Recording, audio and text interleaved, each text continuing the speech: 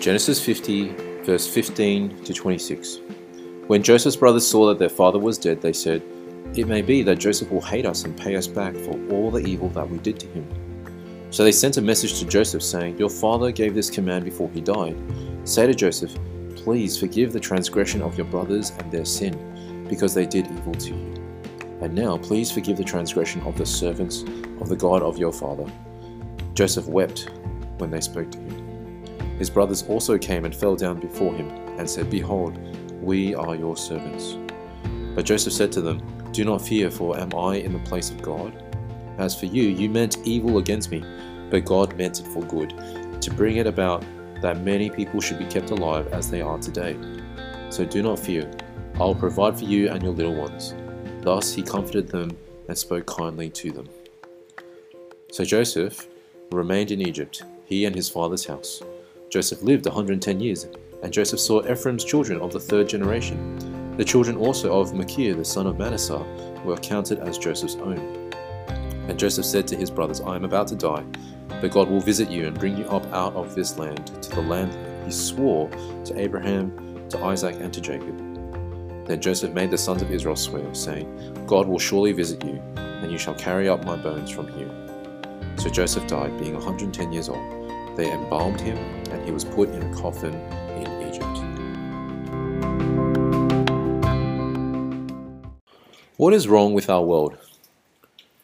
When I mention evil, what comes to mind? I think of shootings. Just earlier this year, at Robb Elementary School in Texas, an 18-year-old fatally shot 19 students and 2 teachers. These were primary school students. I think of abuse.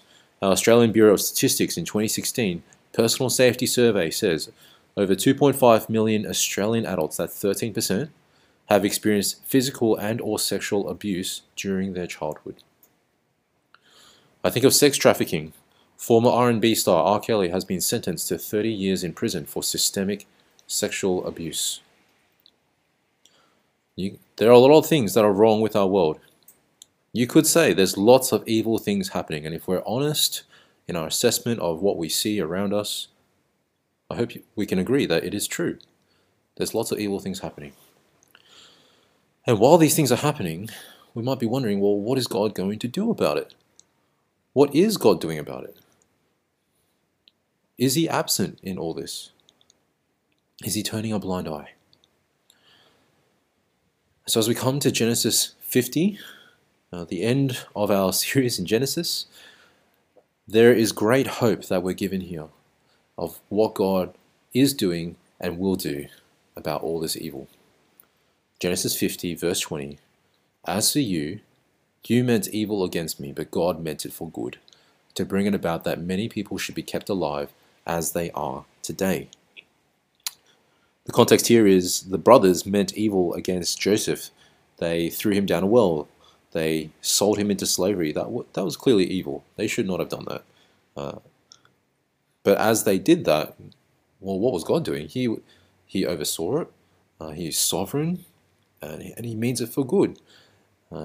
Years later, if that didn't happen, Joseph wouldn't have risen to power and actually saved so many people through the famine.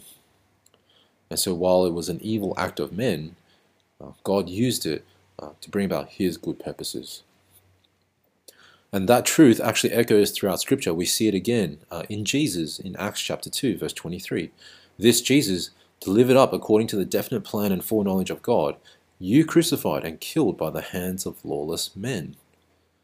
It was an evil act that lawless men crucified Jesus at the cross. They meant evil against him. They yelled, "Crucify him, crucify him."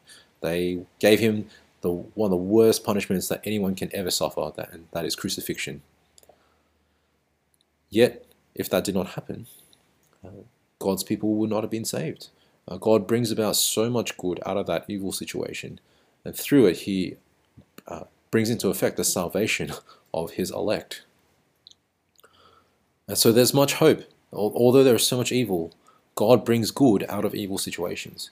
If Joseph wasn't sold into slavery, would so many people have been saved through the famine? If Jesus didn't get crucified, would so many of God's people be saved from an eternity in hell? Our world may be broken in so many ways. Lots of evil happens at the hands of evil people. But God gives us a better way. Not only for our life now, but for our future. Our life is better if we live God's way. John chapter 10, verse 10, Jesus says, I have come that they may have life and have it to the full. My experience of this was the life that I lived before following Jesus is vastly different to my life now. If I'd continued down that path, I'd be in the dumps, emotionally, relationally, and I would have had no way out. I'd be living a destructive life without knowing why, or being able to change. But God reached out and gave me new life. And as I live His life, I am living life to the full. And it is wonderful, and what a privilege it is to be His child. Our life is better if we live God's way. Our future will also be better if we trust Jesus.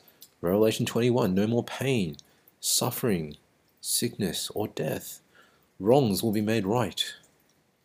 Evils will be overturned. There will be peace and hope, and our Lord Jesus will be the light of this heavenly city. Come, Lord Jesus. That's a promise that we can trust in. We have a better way in Jesus and in the future. And although there is evil in this world, God is not absent. He is not turning a blind eye. He promises us a better life now and a better future. All we have to do is receive it. And so do we want to be a part of it? Do we want to live for Jesus and live His way and look forwards to that future that He brings? I certainly do. And my hope and prayer is if you're listening, that you will too. God bless.